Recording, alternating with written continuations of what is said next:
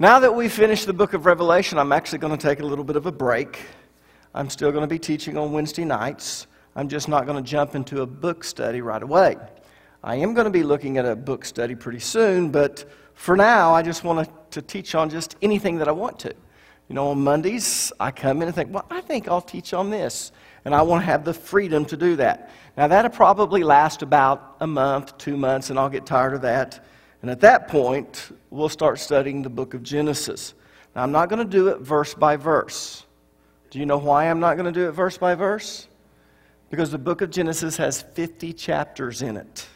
A lot of chapters. So instead of studying it verse by verse, what we're going to do is we're going to look at the major events in the book of Genesis and the main characters.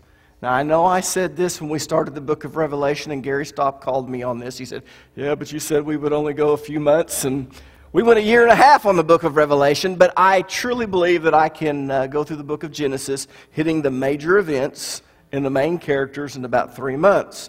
But you'll have a good understanding of the book of Genesis by the time that we finish. Now, tonight, what I want to do is I want to show you the heart of God. So if you have your Bible, turn with me to the book of Luke, the 15th chapter. And while you're turning there, let me explain a few things. In chapter 15, Jesus told 3 parables. The parable of the lost sheep, the parable of the lost coin, and the parable of the prodigal son. And the interesting thing is, he told these three parables one after another. Bam, bam, bam. And he didn't use any transitions, or he didn't make any type of application at the end of them. All he did was he just hit one parable after the other. Bam, bam, bam. Now, the key to understanding these 3 parables, because he doesn't make any application at the end of them, is understanding what precedes these 3 parables. It's understanding verses 1 and 2. So go ahead, if you don't mind, and look at verse number 1, because we're going to spend quite a bit of time on verses 1 and 2, because if you don't understand verses 1 and 2, you do not understand why he told these 3 parables. And you're going to miss the entire point of why he was telling these stories. So look at verse number 1. Now the tax collectors and sinners were all gathering around to hear him. Now let me give you a little bit of background information that you need to know. At the time of Jesus Christ, the Roman Empire stretched from what is now England all the way to what is today India. And to maintain control, Rome ruled with an iron fist. In fact, let me give you an example to illustrate what I'm talking about, because I've made that comment quite often. I've talked about Rome being a ruthless empire and ruling with an iron fist, but you probably don't understand that unless I give you an example. So let me give you an example to illustrate that. During the Third Servile War in 73 to 71 BC, the Romans crucified over 6,000 men along the Appian Way at one time, all the way from Capua to Rome. Now, how many of you have seen the movie Spartacus with Kirk Douglas in it? Basically, that is based on a true story, and it's the story that I just told you. Because this was a rebellion by slaves, they had to make sure that the slaves feared them. So when they overcame the slaves that rebelled, they literally took every one of the slaves and they spaced them evenly apart along the Appian Way, and they crucified them. Now you need to understand something about crucifixion at the time of Jesus. It was very rare that they actually took Jesus' body down. But they allowed that because of the Jews, and they didn't want to leave that there on the high day or the holy day that was coming. But in the other nations, you did not take the person who was crucified down. You left them up there until the birds actually picked everything clean and all you saw were skeletons. And so when they came in and crucified these 6,000 men, they stayed upon the crosses until all you saw were skeletons. So that every person who traveled along that road could see every few feet all of these people that had been crucified, and you understood one thing. You didn't mess with Rome.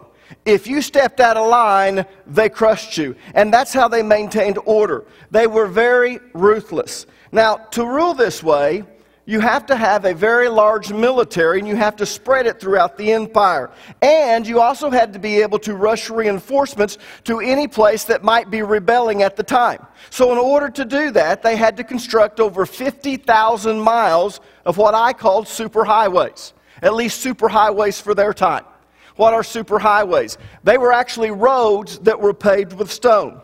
Now, to pay for all of this, to pay for this huge military that they had spread throughout the empire, and to be able to pay for all of these roads that they built and all of these other things that they built, they had to impose heavy taxes upon the nations that they had conquered. You see, Roman citizens in Italy were exempt from paying taxes. Did you know that?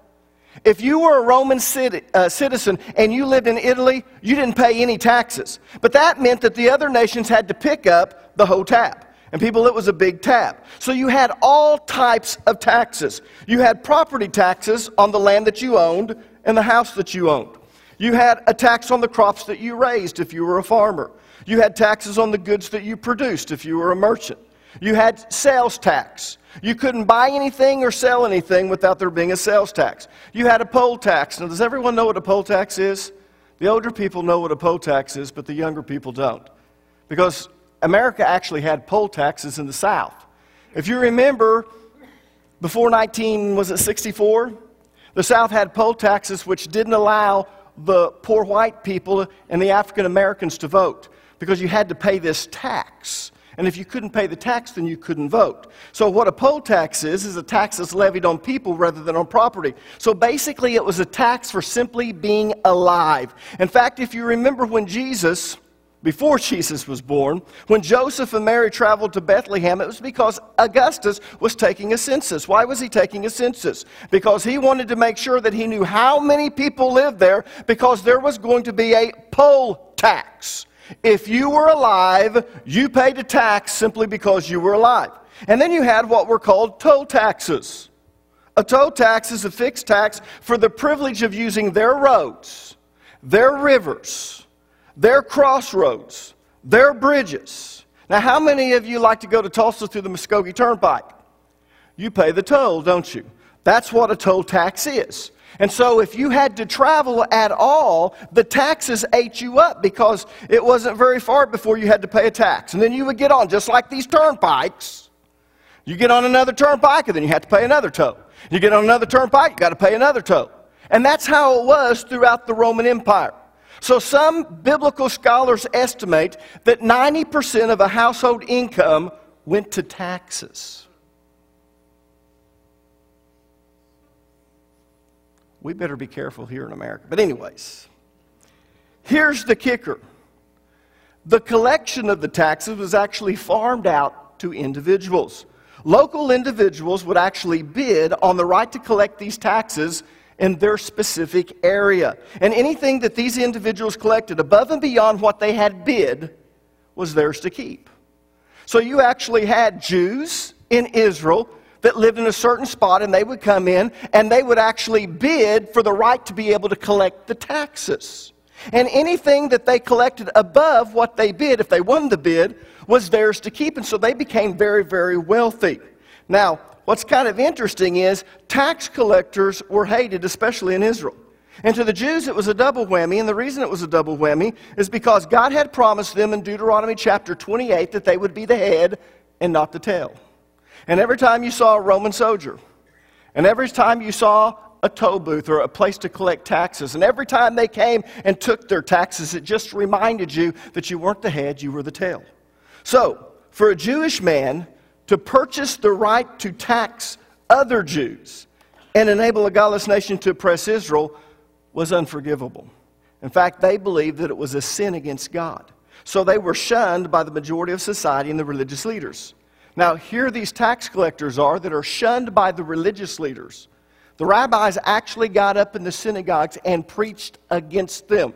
Did you know that tax collectors were not allowed to go up on the Temple Mount? You could go as far as the gate of the temple, but you were not allowed to go up on the Temple Mount. And here they are, gathering around Jesus to hear him. And then you've got another group of people that are with them, and they're referred to as sinners. Look back at verse number 1. Now, the tax collectors and sinners were all gathering around to hear them. Now, most of us don't understand this because we think that's referring to us, and the reason we think that's referring to us is because we've been raised as New Testament Christian, especially in the Protestant faith. And all of us know that scripture in the book of Romans, for all have sinned and come short of the glory of God. And so we tell everyone, you're a sinner. And so when we see that the tax gatherers or tax collectors and the sinners were gathered around Jesus to hear him, you know, we think, oh, they were people just like us. And the only ones that really didn't like them were the religious leaders. But people, you need to understand, that's not true. When they say sinners, they're talking about a specific group. And they're not people like us. You see, in first century Judaism, sinners referred to a specific group of people, and they were made up of two types of people. Those who had jobs that made them unclean, according to the law. Jobs like being a pimp, a prostitute, a slave trader, a thief, etc. And then, those who were born with deformities or abnormalities were also considered to be sinners because that meant that they must have sinned in order to be born that way. How many of you remember when the disciples asked Jesus this question? Master, who did sin, this man or his parents, that he was born blind? Now, why did they ask Jesus that question?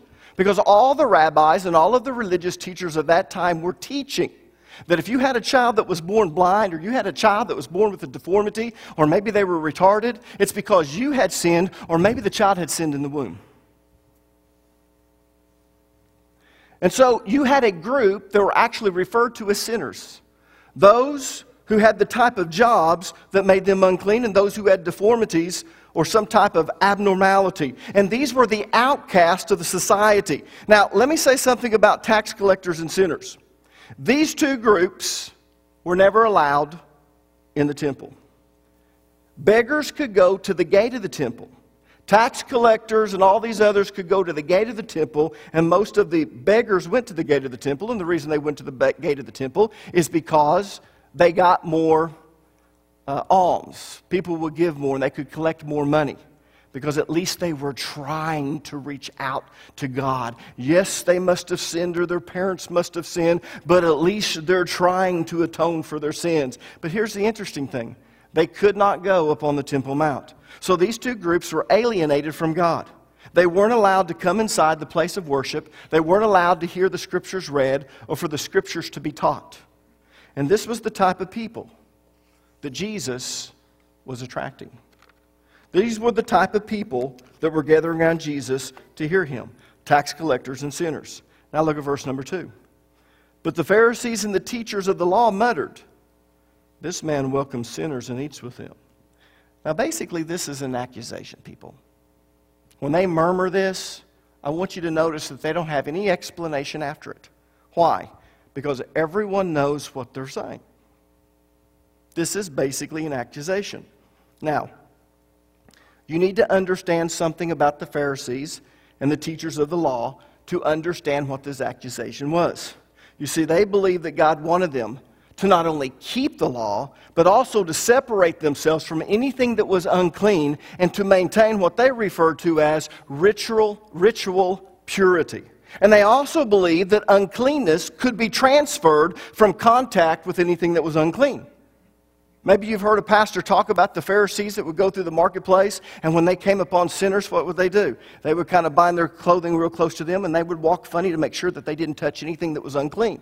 Now, why did they do that? Because they believed that uncleanness could be transferred by contact with anything that was unclean.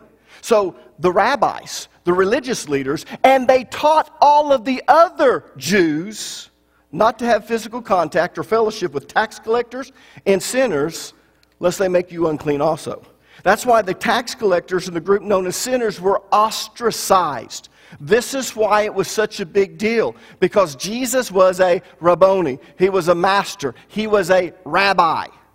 And now he comes along, and he, more than anyone, as a man of God, should have known that you can transfer this uncleanness to you and you can defile yourself. So when Jesus allowed the tax collectors and the sinners to gather around him, all of the religious leaders were shocked, and that's why they threw out this accusation. Because they believed that by coming into contact with them, Jesus was defiling himself. He was making himself unclean. And according to their theology, if Jesus was a true man of God, he would have kept them from coming into contact with him. He would have ostracized them just as they did. But because he didn't ostracize them, now he's unclean. And he's alienated from God just as they are. And all that did was prove to them that Jesus was not a man of God. And that the people should not be listening to this man. And that's why Jesus told these three parables, one after another. Bam, bam, bam. No segue between them. No transition from one into the other. No application of it. Why? Because all he's doing is trying to explain to these people that their beliefs, their doctrine is wrong. They think they know God, and they think they know what pleases God. They have no idea. So he's going to teach them what the heart of God is. And that's the purpose of these three parables. The parable of the lost sheep, the parable of the lost coin, and the parable of the prodigal son. Look at verses 3 and 4. We're just going to basically just glean over these if you don't mind. Then Jesus told them this parable. Suppose one of you has 100 sheep and loses one of them. Does he not leave the 99 in the open country and go after the lost sheep until he finds it? Now, as I said, the Pharisees believed that God wanted them to keep the law. They believed that God wanted them to separate themselves from anything that was unclean. All you had to do was go back to the book of Leviticus. The book of Leviticus makes it very plain what is clean and what is unclean, what they're to abstain from and what is okay to partake of. And so they took this to mean that, hey, we're to separate ourselves from anything that's unclean, and that God wanted them to maintain their ritual purity. They also believed, and this is the kicker and what caused them to ostracize people. They believed that uncleanness could be transferred through contact with anything or anyone that was unclean. So, of course, they had nothing to do with all of these that they considered to be unclean, for fear of becoming unclean themselves. Now, because of that, they were willing to let those who were considered unclean be damned. That was the attitude. You might call them the Calvinist of first century Judaism. They're predestined to go to hell. They were born this way. There must have been a sin. They've chosen this profession. They're unclean. They're this way. We're just going to leave them alone. They're going to hell. They're not allowed to come into our synagogues. They're not allowed to come to the Temple Mount. They're not allowed to hear the Scriptures read. They're not allowed to hear the Scriptures be taught. And here Jesus comes along, and he starts encouraging all of these people, come on over here. Why? Because he wants them to know it is not God's will for anyone to be damned. So he steps in and he says, shame on you. If you had a sheep that was lost, would you leave the 99 who weren't lost to go looking for that sheep? Of course you would, because you do it every day. Many of you own sheep, and you send your children out to be shepherds, and if they lose one, you tell them you need to go find it. And when they go find that one, they rejoice over it. And the thought is this, how much more is a man worth? Look, verse number 7. I tell you that in the same way, there will be more rejoicing in heaven over one sinner who repents than over 99 righteous persons who do not need to repent. What he means by that is not that he cares for them more than the 99. No, he's not saying that at all. What he's saying is, we don't think anything about it when these 99 are here and they're around us. But when one is lost, what does a parent do? A parent begins to panic. Where's my child?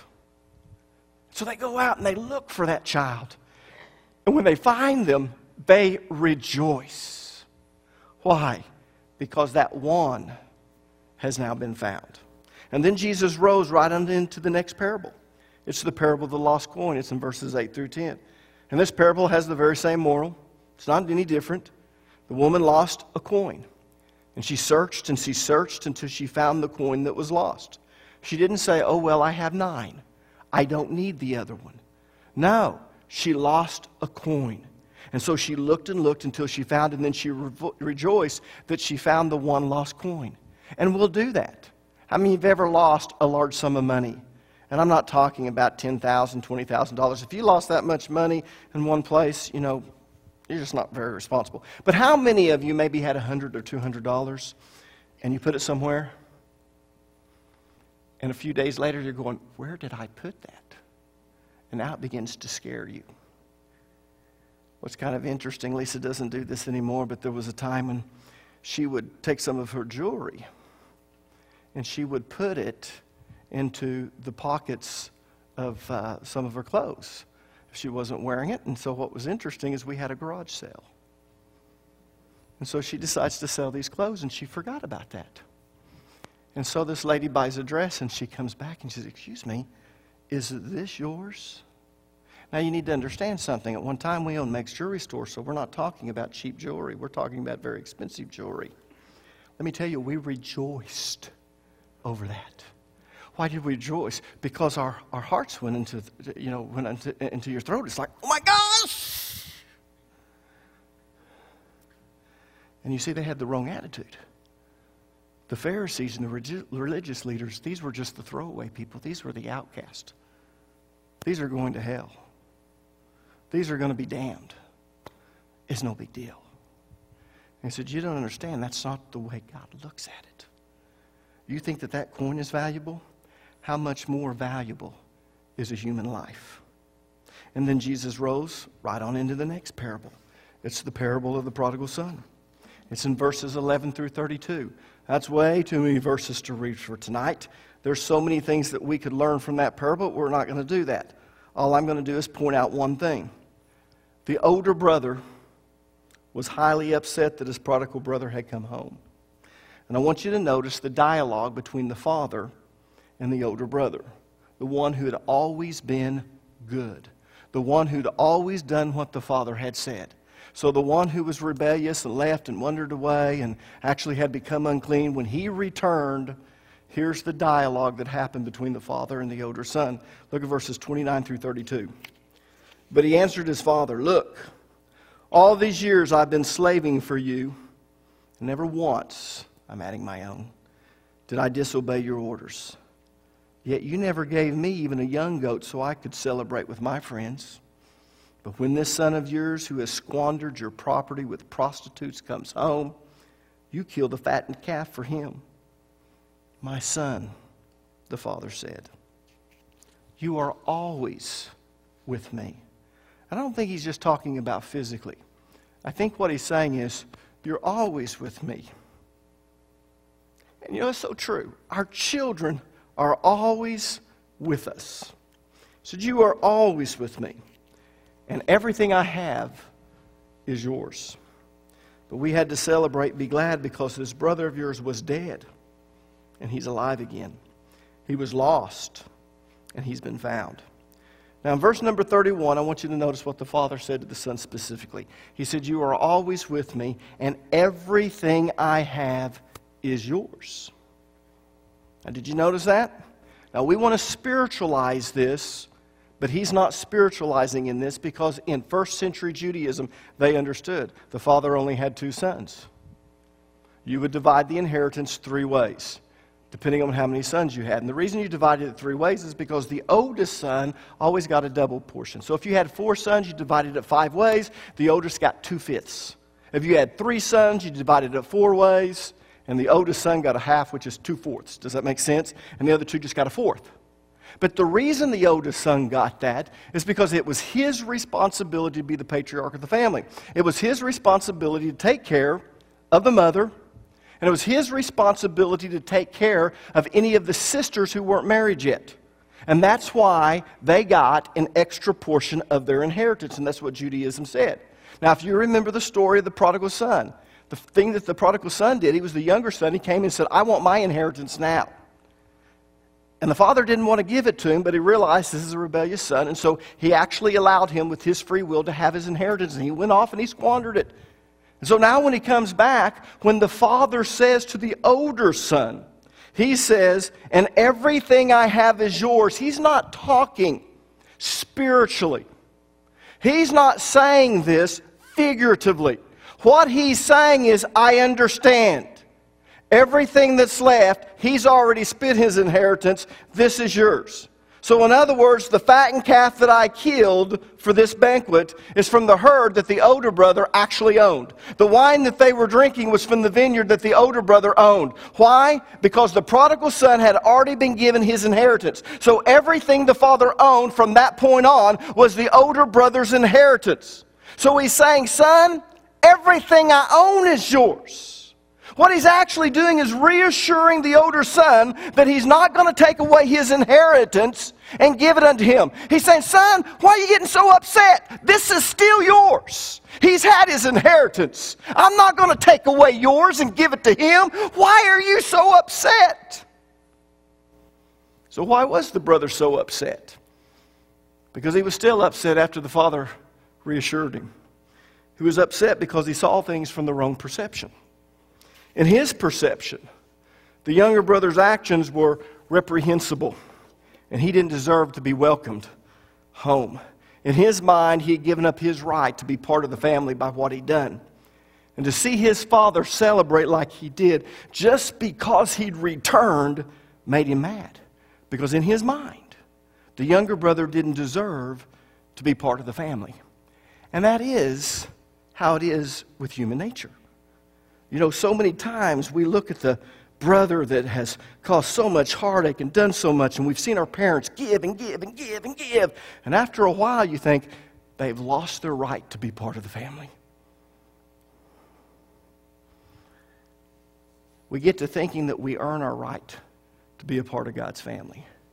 And that's what had happened to the religious leaders and the Pharisees. They believed that the reason they had a right relationship with God and the reason they had a part in the family of God is because they had earned it. They had obeyed him. They'd always done this thing. And what the father wanted to do was to reassure the older son, listen, I'm not taking anything away from you that's not already yours. It's yours, buddy. But you need to understand something. You need to see it from my perspective. And so the father tried to get the older son to see it from his perspective. Your brother is also my son, whom I love. And though he'd left the family, now he's returned. How can I not? Because even though you're always with me, he was always with me. And at one time I thought he was dead, and now I find he's alive, and he's returned. How can I not celebrate? And people, this is the type of love that God has for those that are outcast. Yes, those of us that maybe were raised in church and we accepted Jesus Christ as our Lord and Savior at an early age. And we've been in church all of our life. And we've always obeyed the Word. Then we look at those that are tattooed all over and studded everywhere that you can imagine, even in places you don't want to see. And you know, you just look at them and you think, man, they've had a rough life. And what do you think? They don't deserve to be part of the family of God. And God looks down and says, man, you don't understand my heart. I'm not going to take anything away from you. We are saved by grace, but we're rewarded by works. And one day you're going to be rewarded. Do you think by me letting them come into the family of God that you're not going to get your rewards? Honey, you're going to get your rewards. You're going to get your mansion. Some of you are going to get a cabin. But you're still going to get it. They're not going to take it away. But you need to understand my heart. It doesn't matter how far into sin they've gone. I still love them. And that's why I sent my son, Jesus, to find them and to bring them home to me. Now, if that's you, if you've had a tough life, I want you to understand, you've paid for it just like the younger one did. You can look back and just kind of see how your life played out, and you can see you've had a life of hell. I can look at certain people, I can tell you they've had a rough life. Now, you can look at me and you can tell I've had an easy life. You know, I'll be honest, I've lost my hair and I've gained weight, but you can look in my face and you can see he's not had a hard life. And I look in some people's face and I can just tell by looking at them. No amount of makeup can cover it up. Doesn't matter what they do to their hair. You can still see it. You can just look and see, man, that person's had a rough life. And we get to thinking they don't matter to God, and people, that's not true. God will never ostracize them. They're never outcasts. He never refers to them as sinners the way that we do. No matter what you've done, Jesus will forgive you and welcome you into the family of God. Now, let me say this because this is very important. Will some people be rejected? Yes. But the only people that will be rejected by God are those that have rejected Him. The only ones that will be rejected by Jesus are those who reject Jesus. And the only reason is because God is just. And if you tell Jesus, no, I don't want you to pay for my sins, what you're saying is, I want to pay for my own sin. And therefore, you must pay for your own sin because God is just. All sin must be punished and all righteousness be rewarded. So even after you pay for all your sin, you'll never be resurrected and get to live with God. Because only those which do those things, talking about the law in Leviticus 18:5, will live. But for us, who understand that we're sinners, we need Jesus, we receive Him. Doesn't matter what we've done. Doesn't matter if you've had an abortion. Doesn't matter if you killed someone. Doesn't matter how many drugs you've taken. Doesn't matter how many people you've cheated. I want you to understand something. If you receive Jesus Christ as your Lord and Savior and truly want Him to be Lord, all of that's forgiven and you're welcome back into the house and family of God. And that is what Jesus was trying to get over to the Pharisees and the religious leaders. You have the wrong perception of God. You are the older brother. You're mad because God's excited that these people that you think are outcasts, that aren't worthy, that don't deserve it, get to come in to the kingdom. And I've never understood that. Because it's not taking anything away from us. God's got more than enough to give us exactly what we deserve and more.